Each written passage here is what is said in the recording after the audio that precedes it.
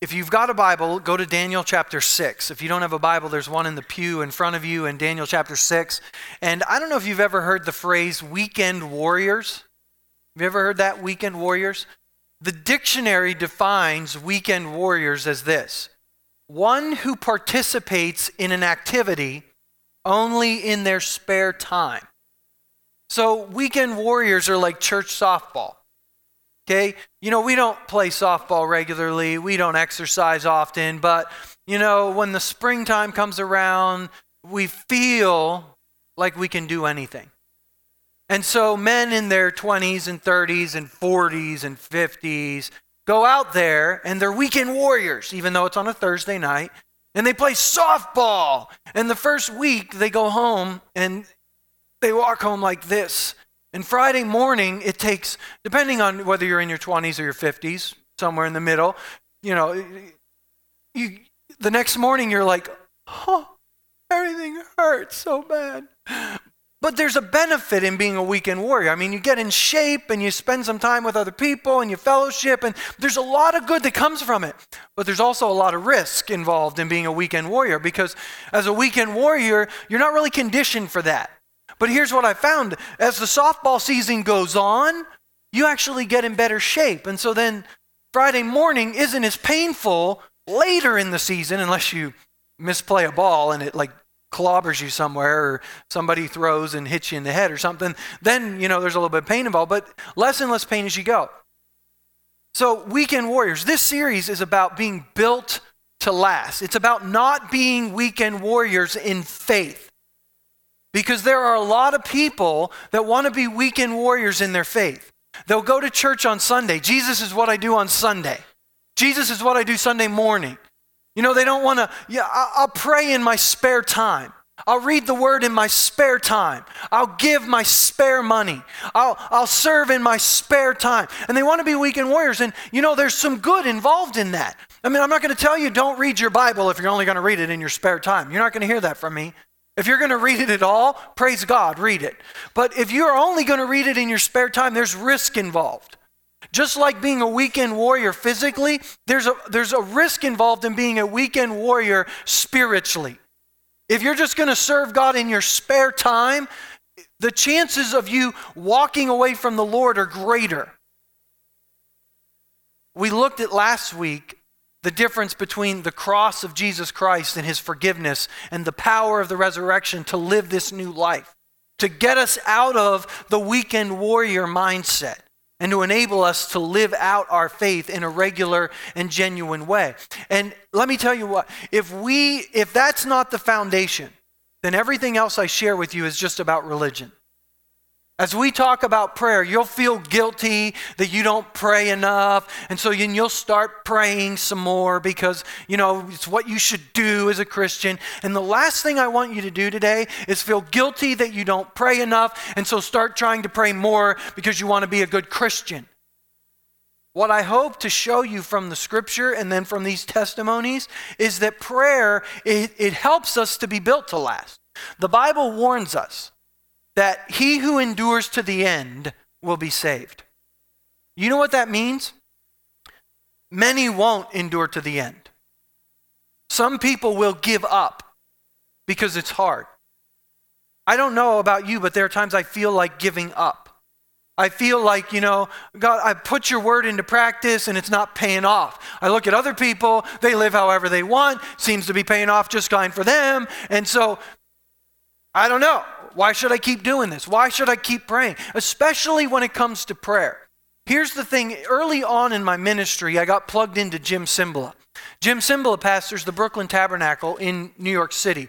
And I fell in love with his teaching. I fell in love with their choir. I'd always loved the Brooklyn Tabernacle choir, but I learned something about this choir. I learned that Carol Cymbala, the choir director, doesn't know how to read music.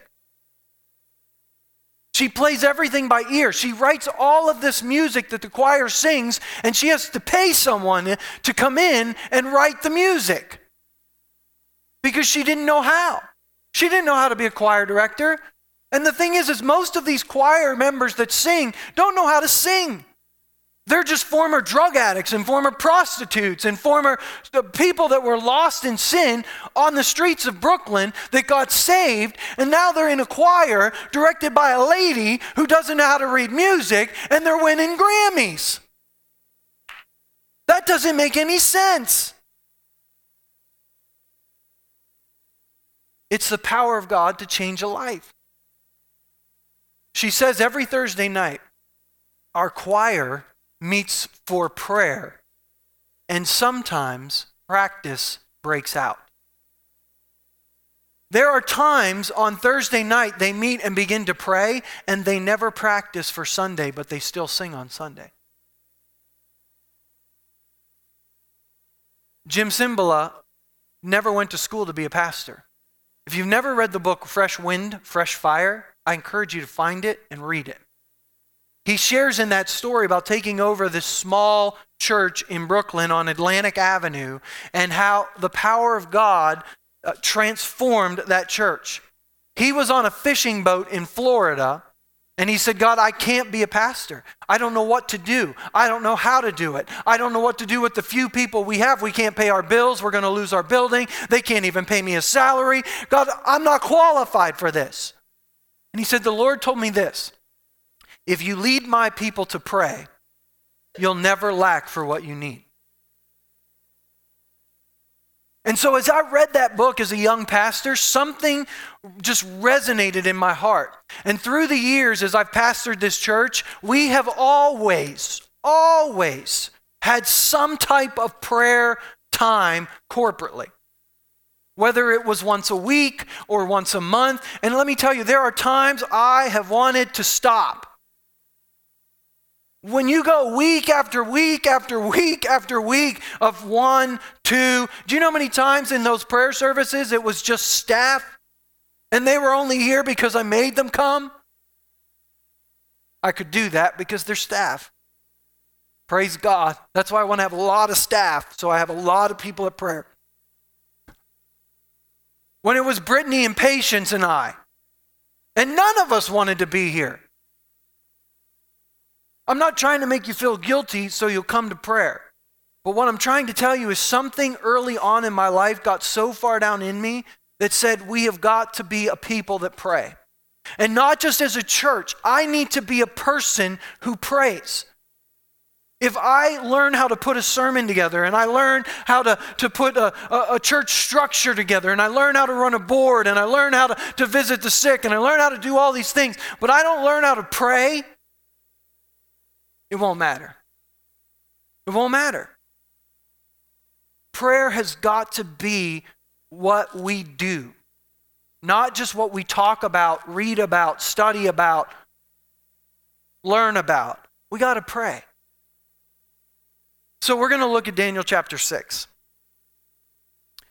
Here's what we're going to do. We're going to talk about prayer for 2 weeks. I just took the pressure off myself. There is so much in the Bible about prayer. I told Pastor John this week, I'm like, it's unbelievable. I showed him like all the scriptures, and I'm like, how in the world am I going to do this in a week? We're not. We're going to do it in 2. Because it's going to sink in. It's got to sink in. This has got to become who we are. And so we're going to look at the scripture. Daniel chapter 6. Daniel, if you don't know, was a young Israelite. He lived in the nation of Israel. They disobeyed God, and just like God said he would. In the Old Testament, God said, if you obey me and do what I ask, you're going to live here in this land and I'm going to prosper you forever. But they didn't. And so like he said, he was going to take them into captivity. While he was promising to take them into captivity, Jeremiah, a prophet, comes along, says you're going to go into captivity for 70 years. Well, some false prophets came along and said, when you go into captivity in Babylon, don't settle down there. Don't live there. Don't get at home there.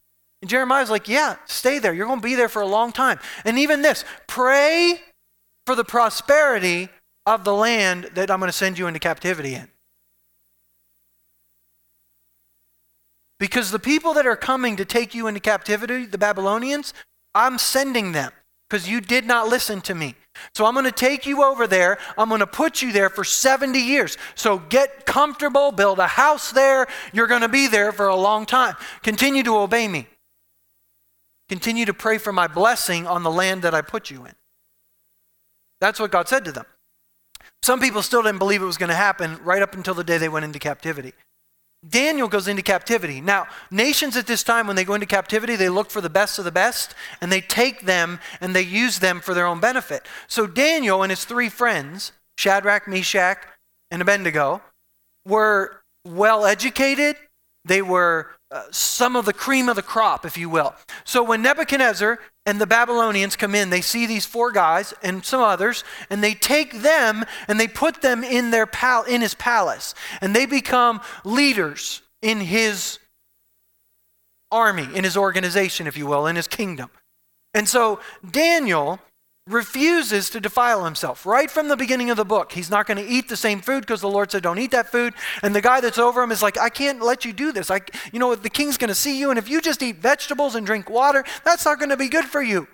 He's like, you test us and you see if when we do this it doesn't work out. So the guy's like, all right, I'm going to let you try it. I'm going to test you. And they did, and they looked better, and they were actually smarter than the people that were eating the meat and the wine and the choice foods. Because they chose not to defile themselves. They chose to obey the Lord, even in the land of captivity. God put his favor on them. Daniel earns favor not only with Nebuchadnezzar. He rises in the kingdom of Nebuchadnezzar to be like the greatest in the kingdom next to Nebuchadnezzar. There are all of these people that are in charge of certain areas. And then there are people in charge of the people in charge of certain areas. So like there's all of these men over here that are in charge of these cities and provinces. And there's like one guy in charge of 10. And then there's one guy here in charge of 10, and there's one guy here in charge of 10, and there's one guy here. And then there's somebody here in charge of these group of 3 that are in charge of those 10, in charge of those 30. And Daniel's like the guy in charge of everybody. The thing about Daniel is nobody likes him. You know why nobody likes him? Because they're jealous of him. He's getting what they want. I want his, and here's the thing, Daniel doesn't want it. All he wants is the Lord and to be obedient to the Lord. And when you set your heart on being obedient to the Lord, he'll raise you up. But if you just set your heart on raising yourself up, you're going to do it on your own. And you're going to be jealous of the other people that are raised up because you don't set your heart on seeking the Lord.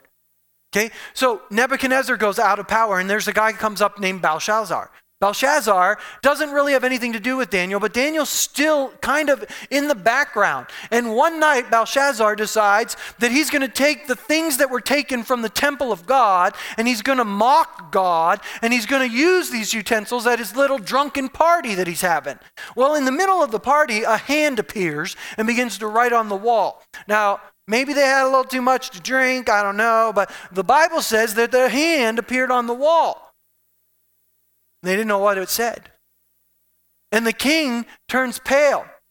I don't know about you, but if a hand showed up writing on the wall today, I might turn pale too. And I haven't had a drop to drink other than a little caffeine a lot of caffeine, who am I fooling? But the queen says, hey, there's this guy I've heard about. He's like in touch with the gods. His name's Daniel. If you call him, he'll be able to tell you what that means. And so Daniel comes and he can tell him. He basically says, you've been tested, you've been weighed on the scales, and you've come up lacking. And so today, your kingdom comes to an end. Don't play games with the Lord God Almighty, okay? Because if he puts you on a scale, you're going to come up lacking. That's why we put our faith in Jesus, because there ain't no way we can stand up. So then the Medes and the Persians come in, and they take over the kingdom, and a guy named Darius comes to power. Darius also exalts Daniel to a high position. So throughout all of these kings and throughout different kingdoms, Daniel has a life that's built to last. So I want to look at Daniel and see what's so special about him. Now the book of Daniel chapter 1 through 6 is like the chronological story of Daniel's life. Daniel 7 through 12 kind of goes back into the life of Daniel and gives us some insight into some of the prayers that Daniel prayed, some of the encounters that he had with angelic beings, some things that he saw about the future. And we're going to talk about most of them next week. But in Daniel chapter 6, King Darius now is in power, the third king that we've seen in the book of Daniel. Daniel's still one of the head guys, but the guys around him don't like him and they want to trap him. So they do. They trick Darius into making a law that no one is allowed to pray to any other god or any person except King Darius. They trick him into signing it. Now, you think, well, that's no big deal because our president signs stuff all the time and nobody listens to it. It doesn't happen that way in a kingdom. The moment a king puts his signature on a law, it can't be reversed. There's no way to reverse that thing. The king himself cannot reverse that. And so once he signs that and he's tricked into, you know how they tricked him, by the way? They come into his presence and say, "Oh, King Darius, may you live forever." Just a warning.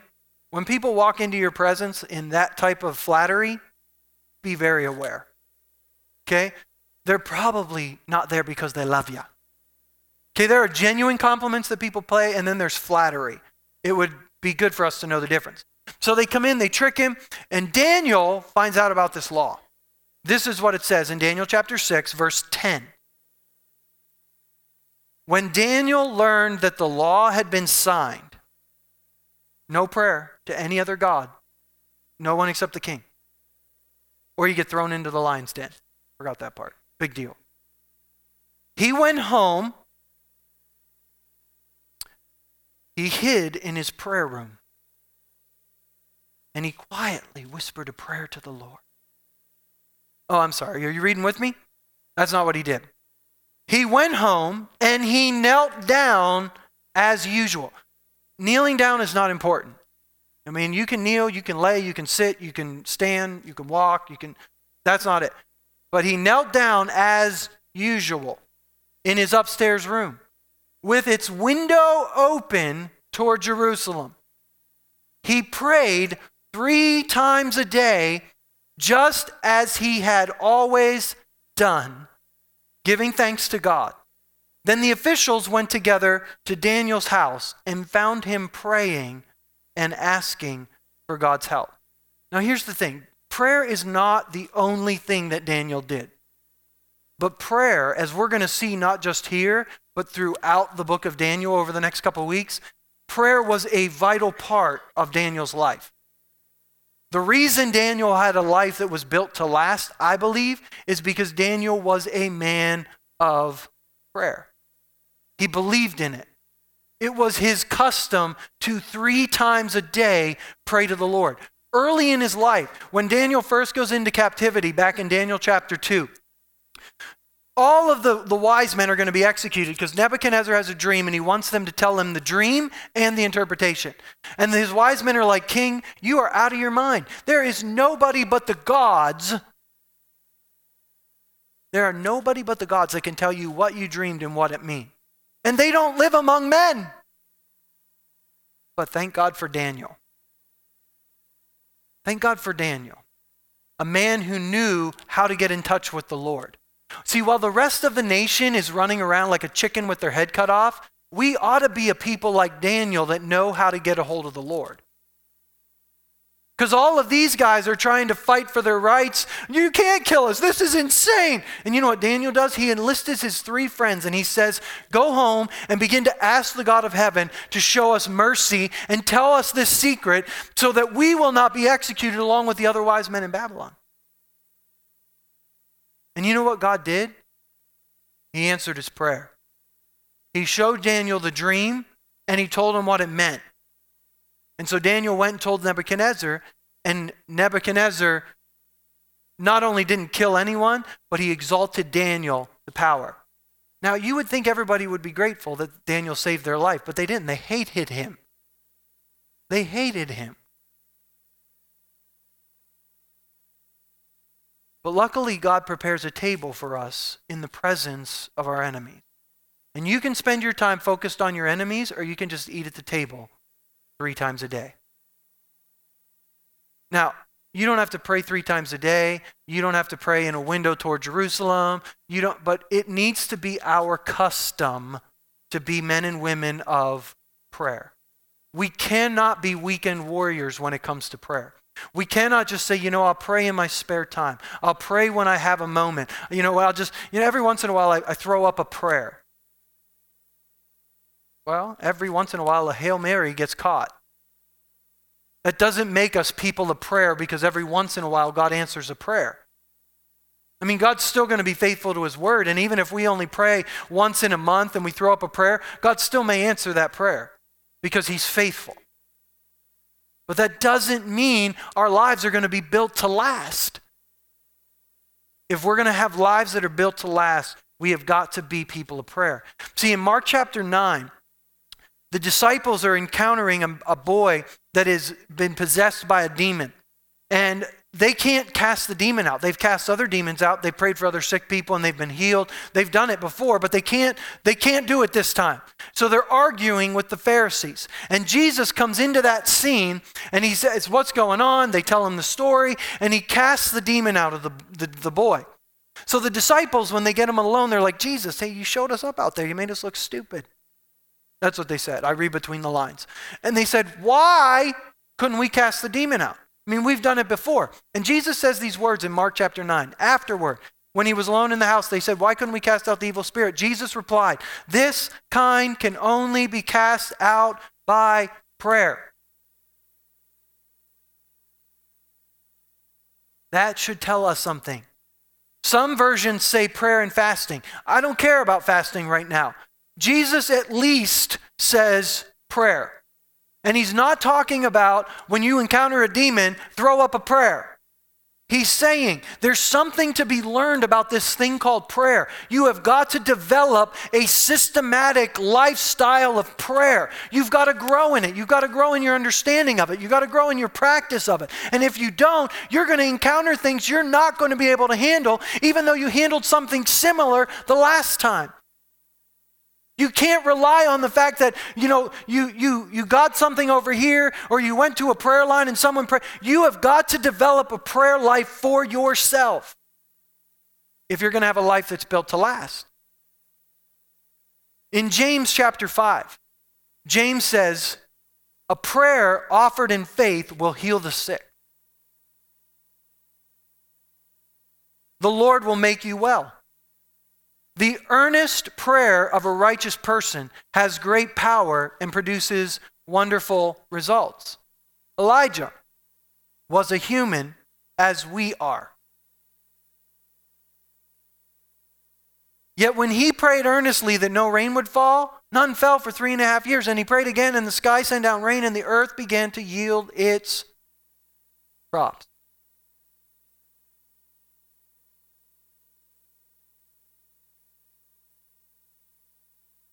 Elijah was a man or a woman like you are, like I am. Stop thinking that, my prayers aren't going to get answered because I'm not. No, Elijah was like us. So if you have a need, ask. James in the chapter before says you don't have because you don't ask. And you know what you do? You fight and you quarrel. You know why there's all this fighting and quarreling? Because we won't ask the Lord. Or when we do ask, we ask with impure motives and it's all about me. Why were the disciples fighting with the Pharisees at the foot of the mountain? Because they couldn't cast the demon out of the boy. Had they cast the demon out of the boy, there would have been no arguing. Why are most of our churches arguing and fighting all the time? Because there's not a whole lot of prayer going on. In our personal lives and in our corporate lives. I've been in the church a long time, and we talk about prayer, we sing about prayer, we read about prayer, we have prayer conferences and gatherings. We just don't pray. And if we would grab a hold of it, God is saying, if you just grab a hold of this, please don't sit there and feel guilty that you don't pray enough. Just grab a hold of the fact that if you start praying, your prayers are going to start getting answered. Every prayer you don't pray, 100% of the time will not get answered. Guaranteed. Start praying. Some people say, well, Pastor Tom, if we just have more testimonies, I'd pray more. We just had 3 today. And testimonies are powerful and they're good. But Jesus debunks that myth. If we could just see some blinded eyes open, man, that would just stir our faith. No, it wouldn't. It would give us a jolt. It'd be exciting to see somebody in a wheelchair get up and walk around or blinded eyes open. But if we don't believe what we already have, that's not going to last. Remember when Jesus told the story about the rich man and Lazarus is in hell, and he says to Abraham, please, I don't want my brothers to come to hell here. I don't want them to experience this torment. So I want you to, would you please send somebody to my brothers, and would you tell them about them? And he says right here, he says, they have the law. They have the prophets. If they don't listen to them, they're not going to listen. Well, yes, Lazarus says, if someone rises from the dead, they'll listen. They'll listen then. If someone just rises from the dead. And Abraham says, no, they won't. If they don't believe the law and the prophets, they're not going to believe if someone rises from the dead. Now, I'm going to guarantee you something. If someone was dead right here and we prayed for them and they stood up, we would have more people here next Sunday. Guaranteed. But in 6 months, how many would be left? That's what he's saying. That jolt is going to provide you with a short-term fix, but it is not meant to keep you in the long run. What's meant to keep us in the long run is the relationship we establish with the Lord through prayer. That's what keeps us in the long run. We have got to be like Daniel. Daniel, in Daniel chapter 6, is about 80 years old. And at the risk of losing his life, Daniel prays. There's 2 parts of Daniel's prayer that I want to look at today. The first part is that Daniel gave thanks to God, as he had always done, 3 times a day. Some of us haven't thanked God 3 times this week. Some of us haven't thanked God 3 times this month. In fact, some of you might now be sitting there thinking, I don't really know what I have to thank God for. Daniel is in captivity. His home has been ransacked. Some of his family and friends have been murdered. He's been taken as a prisoner to a foreign land and forced against his will to serve them. Now a law has been passed saying if you pray to God, you are going to get thrown into the lion's den. If I'm Daniel, I'm skipping over Thanksgiving today and I'm going right to the prayer part. But Daniel chapter 6 says at first he gives thanks to God.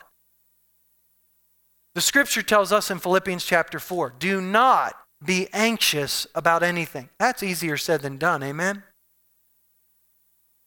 Sometimes you just can't help it. Anybody with me? You feel the anxiety. Do you feel it? Your body responds to pressure. Your body, don't be anxious. Are you kidding me? What am I supposed to do? Stop being anxious, body. It doesn't work. Trust me, I know anxiety. I know what it's like to lie in bed and feel your nerve endings begin to tingle, and you just lay there and say, what are you doing? Stop. Don't be anxious. Trust in the Lord. And take deep breaths. I know what it's like to lay there for hours and not be able to fall asleep because your body is responding to an anxiety that doesn't even exist. But the Bible says, do not be anxious about anything. Instead, with thanksgiving, present your requests to God. Most of us are really good at presenting our requests to God. When there's a need, I'm taking it to the Lord. Can I tell you something? Sinners do that. We take it with thanksgiving. What do we have to be thankful for? The cross, that he's never counted our sins against us, that he's been faithful to me even though I've failed him umpteen times, that he never lets go of me, that he is going to finish the work that he started in me. Not to mention the fact that I've got food to eat today. I've got a shelter that I can live in.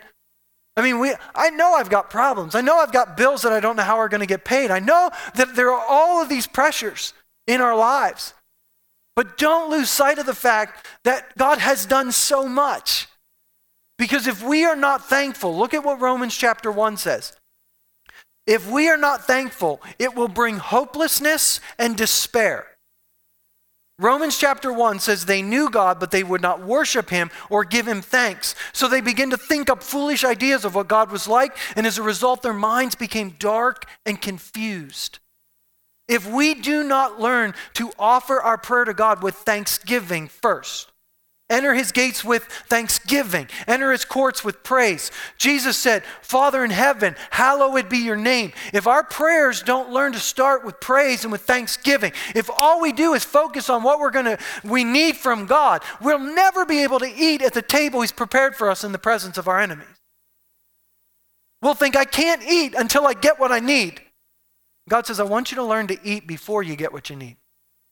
And when you learn to eat in the presence of your enemies, I'll take care of your enemies. Seek first my kingdom and my righteousness, and all this is going to be added to you.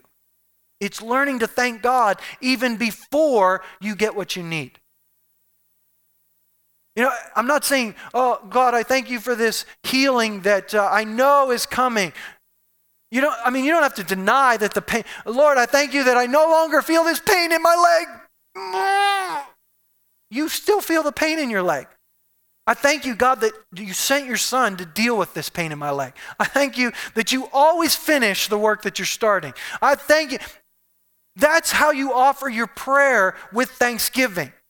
You don't deny that there's a problem. You thank God that he's dealing with the problem. And so right now, I'm just going to eat at your table while you deal with my problem. And we learn that while we eat at his table, sometimes he tells us, now that I've got you quiet sitting at this table, you're part of the problem. Some of us are saying, Lord, I need you to take away this problem. And he's like, I'd have to kill you. Because you're the one causing it. Not always, but sometimes we are the cause of our own problems. And sometimes we think we need the answer to the problem, and God's like, no, what you need is what I'm going to give you on the way to the answer. Seek first my kingdom and my righteousness, and all these things will be added unto you. Thanksgiving builds faith in our lives. In Mark chapter 9, when Jesus healed the boy that the disciples could not heal, the father in exasperation says, I brought this boy to your disciples, but they couldn't heal him. If you can heal him, please do it. And Jesus says, if I can, anything is possible if you believe. And the man says, well, I don't know who you think you are. No, that's not what the man said. Look at what the man says in Mark chapter 9. I do believe, but help me overcome my unbelief. Help me overcome my unbelief. Every one of us in this room, I'm going to shock you right now. Write this down. Every one of us in this room has a level of unbelief in our lives. Every one of us. We do.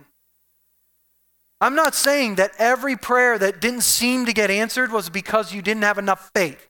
There's an extreme teaching out there, but please don't miss the fact that even though that's an extreme, that sometimes our prayers go unanswered because of a level of unbelief in our lives that God wants to deal with or needs to deal with. In James chapter 1, James says, if you lack wisdom, ask God who gives generously to all without reproach, and it will be given to him. That means he's going to give to everybody, even if you don't earn it or deserve it. Let him ask in faith without doubting. For the one who doubts is like the wave of the sea that is driven and tossed by the wind. That person must not suppose he will receive anything from the Lord. That's a pretty harsh statement. Every one of us in this room has doubts, fears, anxieties, unbelief in our lives that God wants to deal with. It's not a condemnation. It's just a growth that has to take place in our lives in the area of prayer. So Daniel offers his prayer with thanksgiving. The second thing that Daniel does is he asks for help. If you are ever going to be thrown into a lion's den, I recommend this. Ask God for help. It worked for Daniel. What I've found is people who have stopped being thankful soon stop asking for help. They soon stop asking for help because every once in a while they'll pray or ask, but they really don't expect God to answer that prayer. Because ungratefulness has caused fear, anxiety, doubt, unbelief to grow in our hearts. And that's why the scripture says, offer your prayers with thanksgiving. We live in a society that thinks that we deserve everything and we're not thankful for anything. We have got to cultivate thankfulness. The Bible is loaded with people who are desperate and seem to get answers. Daniel, it's a no-brainer. If you're about to be thrown into a lion's den, what else? What are you going to do? Run and hide from the king? No, you're going to pray and ask God to help deliver you. I wish we lived in that place of desperation. I wish I knew how to live like I was being thrown into a lion's den every moment of my life. I do. I want to learn that kind of faith. I want to learn to just cry out to God for an answer before I reach for another answer. Before I think, I know how to solve this one, I've done this before. Before, like the apostles, I just say, hey, I've cast the demon out before, bring that guy here. I wish I lived with the kind of desperation that just gets a hold of heaven and sees an answer come. It's possible. In Luke chapter 11, when Jesus is teaching us about prayer, this is what he says. Suppose you went to a friend's house at midnight wanting to borrow 3 loaves of bread, and a friend of mine has come from a journey, and the man calls out from his bedroom and says, don't bother me, the door's locked, my family and I are in bed, I can't help you. But I tell you, though he won't do it for friendship's sake, if you keep knocking long enough, he will get up and give you whatever you need because of your shameless persistence. Now, if we took the words of Jesus and we just stopped there, we could come up with our own idea of why Jesus is telling them this story. It's the squeaky wheel that gets the grease or whatever you want to. But we don't have to wonder because Jesus plainly tells them. So I tell you, because I just told you that, I tell you this. Keep on asking and you'll receive what you ask for. Keep on seeking and you'll find. Keep on knocking and the door will be open. For everyone who asks receives, and everyone who seeks finds, and everyone who knocks, the door will be open to them. Jesus told another story in Luke 18, so that they would always pray and not lose heart. And shall God not avenge his own elect who cry out to him, though he bears day and night cry out to him, though he bears long with them? I tell you, he'll avenge them speedily. Nevertheless, when the Son of Man comes, will he really find faith on the earth? See, here's the thing. We know those passages. You've heard me share those umpteen times. But some of us are sitting here right now and saying, but I asked and I didn't receive. I even said, in Jesus' name. As if in Jesus' name was meant to be just a phrase that we tag on the end of our prayer to get it answered. You do know that in Jesus' name means in the place of Jesus. And Jesus taught himself we're going to skip over Daniel's prayer there. Jesus taught himself here in John chapter 14. I tell you the truth, anyone who believes in me will do the same works I've done and even greater because I'm going to be with the Father. You can ask anything in my name and I'll do it. So just tag my name on the end of your prayer and I'm going to do it for you. We could think that if Jesus didn't later on say, if you remain in me and my words remain in you, you will ask for anything and it will be granted for you. See, there's the kicker. James doesn't just say you don't have because you don't ask. He says sometimes you ask with wrong motives. Now, I know. You're all good church folk. You look so good today. You're all dressed up. Got your pretty smiles on. I mean, none of you have impure motives. Everyone, please turn to your neighbor and say, you have impure motives. Go ahead, do it right now. You have impure motives. Because just like all of us have a level of unbelief in our lives, all of us in this room have impure motives. We do. I'm trying to make you even more grateful for the cross today.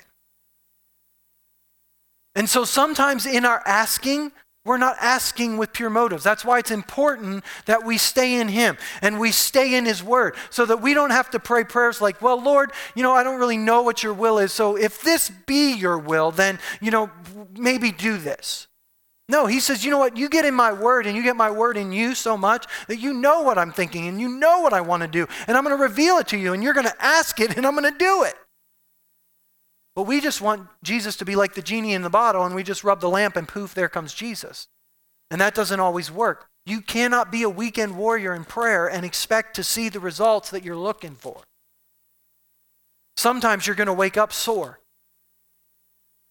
But there's good news. If we keep doing it, and we keep putting these words into practice, and we keep trusting that God hears us and He answers us, and He is for us and not against us. Meaning He's not here today to tell us, you don't pray enough. He's here to remind us, if you will pray, if you will seek me, if you will grow in your understanding of prayer, if you will grow in your practice of prayer, I am going to hear you, and I am going to show you how to pray, and I'm going to teach you, and you're going to pray, and I'm going to answer.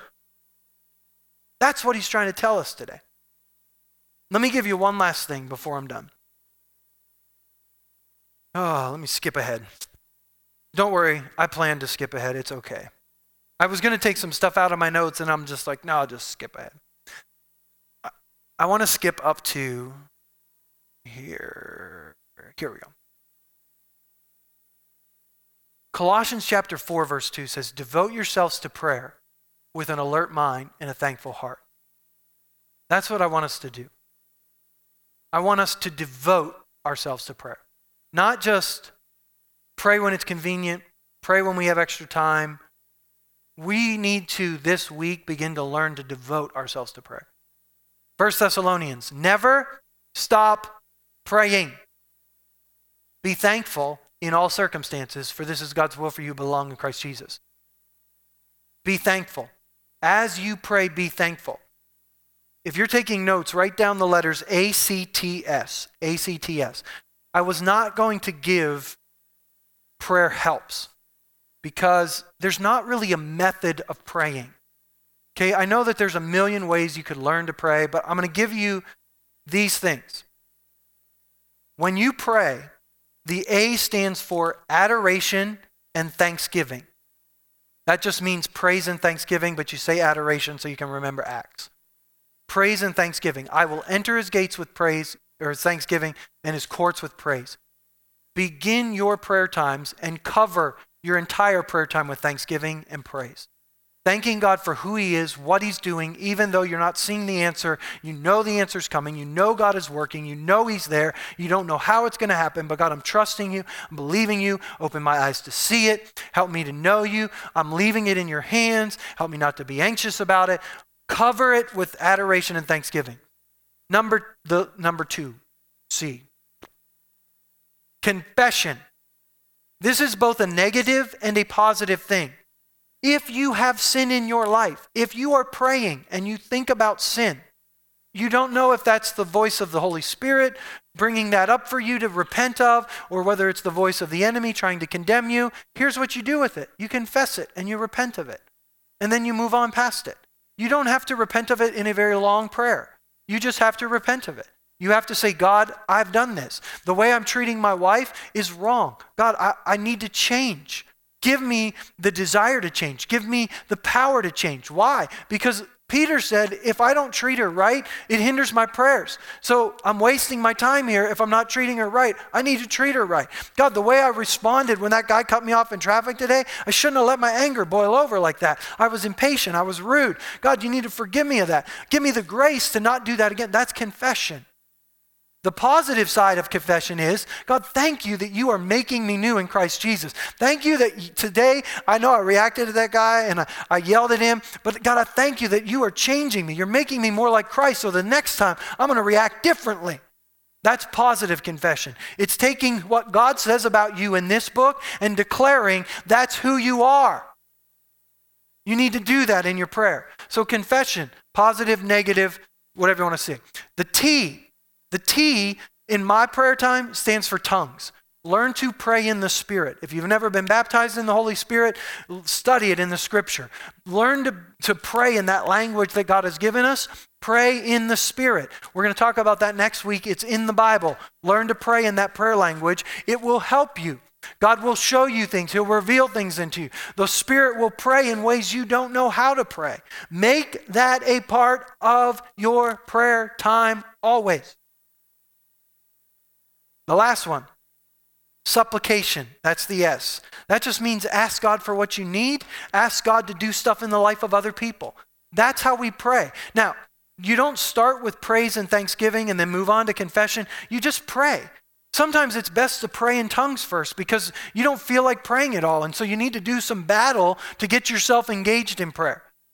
Sometimes you need to start with confession because you've been walking around feeling guilty all day for something you did. So you need to get the negative confession out of the way and then get into the positive confession that you're forgiven. You're set free. I'm no longer who I used to be. I'm a new creation in Christ Jesus because he shed his blood for me and it's been applied to my life because I've put my faith and trust in him. And so this isn't like sometimes you start with asking. I know Daniel started with thanksgiving, but sometimes there's really not time for thanksgiving, and so the asking just comes first. There's not a formula. We just have to do it and grow in it. And don't give up on it. Don't think that this week, man, angels are going to start singing. Because Pastor Tom preached on this, angels are going to sing when you go into your prayer time. It's not going to happen. Of all the scriptures that I gave you today, do you know what none of them said? None of them said anything about how you feel. None of them said, you're going to feel like doing this. None of them said, when you pray, you're going to feel like God has answered you. You're going to feel like God has heard you. Sometimes you will pray for weeks and months and feel like God is not listening. But this says, he's always listening. And so God, I thank you that you hear me even when I don't feel like you hear me. I know you're hearing me. I know you're working for my good. And I refuse to quit. I'm going to be like that persistent widow. Jesus, you told that story about that persistent widow because you knew that today I was going to feel like giving up. But I will not give up because you are the God who hears and you are the God who avenges me over my enemies, even though you bear along with me. And Jesus, when you come back to this earth, you will find faith and it will be in me. By the way, thank you for giving me that faith because I don't do it in my own strength. See how that works? That's prayer. It's not always pretty. It's not always the same. It's not always structured. It's not always this nice little cookie cutter routine, but it's prayer. Now here's the thing. In your prayer time, learn to listen too. Learn to shut up and let God speak to you. Because sometimes he'll say, your motive for asking that's not right. Sometimes he'll say, I really want to give you that, but it's not time yet. But keep asking. There's more behind the scenes than you know, and we're going to talk a little bit about that next week too.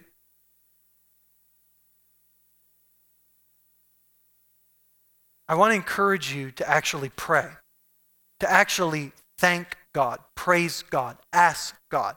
Just sitting quietly with your Bible open is meditation, but it's not prayer. You actually have to ask for it to become prayer. We have to open our mouths for it to be prayer. See, a lot of times in corporate prayer times, there's a lot that happens and very little prayer. We're going to talk about corporate prayer next week specifically, but a lot of times we want to come to corporate prayer and just, kind of sit and soak in the Lord's presence with our Bibles open, which isn't a bad thing to do. But if we do that for an hour, we didn't really ask God to do anything. And it's important that we ask. It's important that we actually vocalize those things. We're going to look at the prayers of Daniel next week, and we're going to see from Scripture that it's important. Jesus said, ask. Jesus didn't just say, sit and think about it. Sit and dream about it. Pick up the phone and call someone else and talk about it. He said, ask. He said, seek. He said, knock. And if you do that and do not give up, you're going to receive, you're going to find, and the door is going to be open. It won't always look like you thought when the door opens. It won't always look like what you thought when you find. And it won't always look like what you thought when you ask and receive. But you will. You will receive, you will find, you will have a door open, and God will hear and answer your prayer. He's promised it. So I want to encourage you to stand with me. We're going to close service. I'm going to pray for you, and then we're going to dismiss. But if you want to pray, we're going to open the altars for you to pray. If you want us to pray for you, I know that I said that we weren't going to give you another chance. We're going to give you another chance. I mean, don't leave here today if you know you needed to be prayed for and you still haven't. We're not going to be like, why didn't you come the first time we asked? We're going to say, thanks for coming. How can we pray for you?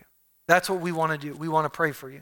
Because we, at some times, have been guilty of not listening to God and just waiting for the umpteenth time for God to ask.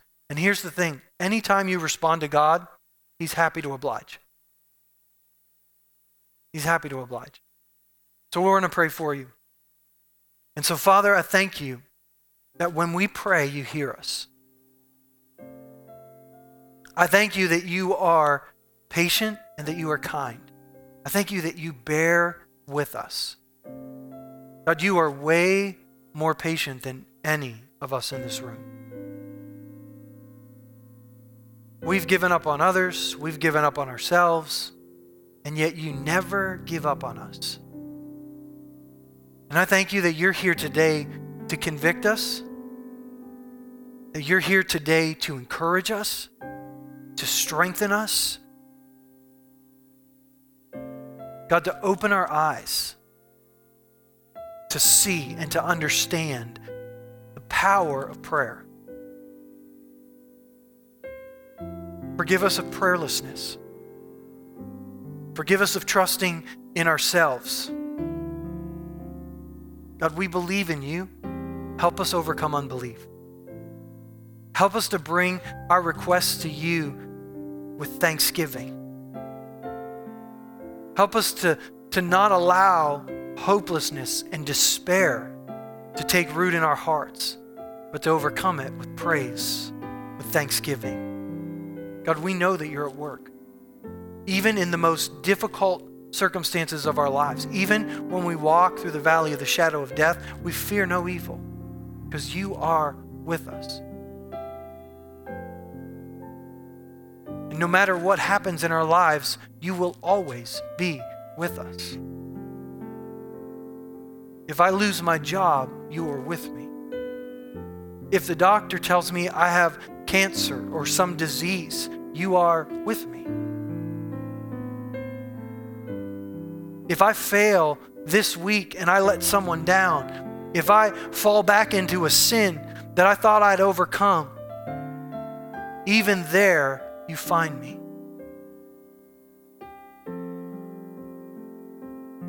Father, begin to stir a spirit of prayer in the hearts of your people like never before. May it be said of us that we are a people who know you.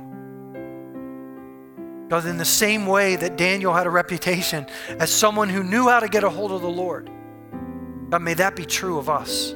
May that be true of Huron First Assembly of God.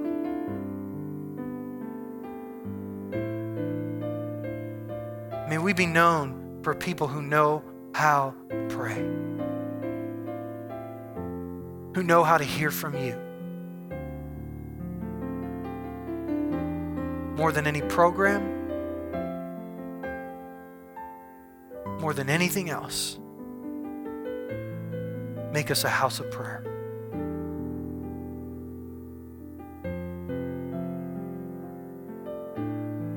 Holy Spirit, teach us how to pray.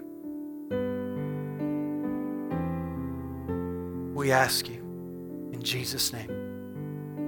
Amen. If you want to spend some time in prayer, maybe you've given up on a prayer request and the Lord today has just touched your heart and said, ask me to do this, and you want to spend time alone, you can do that. If you want to be prayed for, please come and find us. We'll be here in the front for a few moments and would love the opportunity to pray with you. If you need to be dismissed, please just do it quietly and save your time to visit for the lobby area, and let this be a place of prayer for those that want to spend some more time in prayer. God bless you as you go.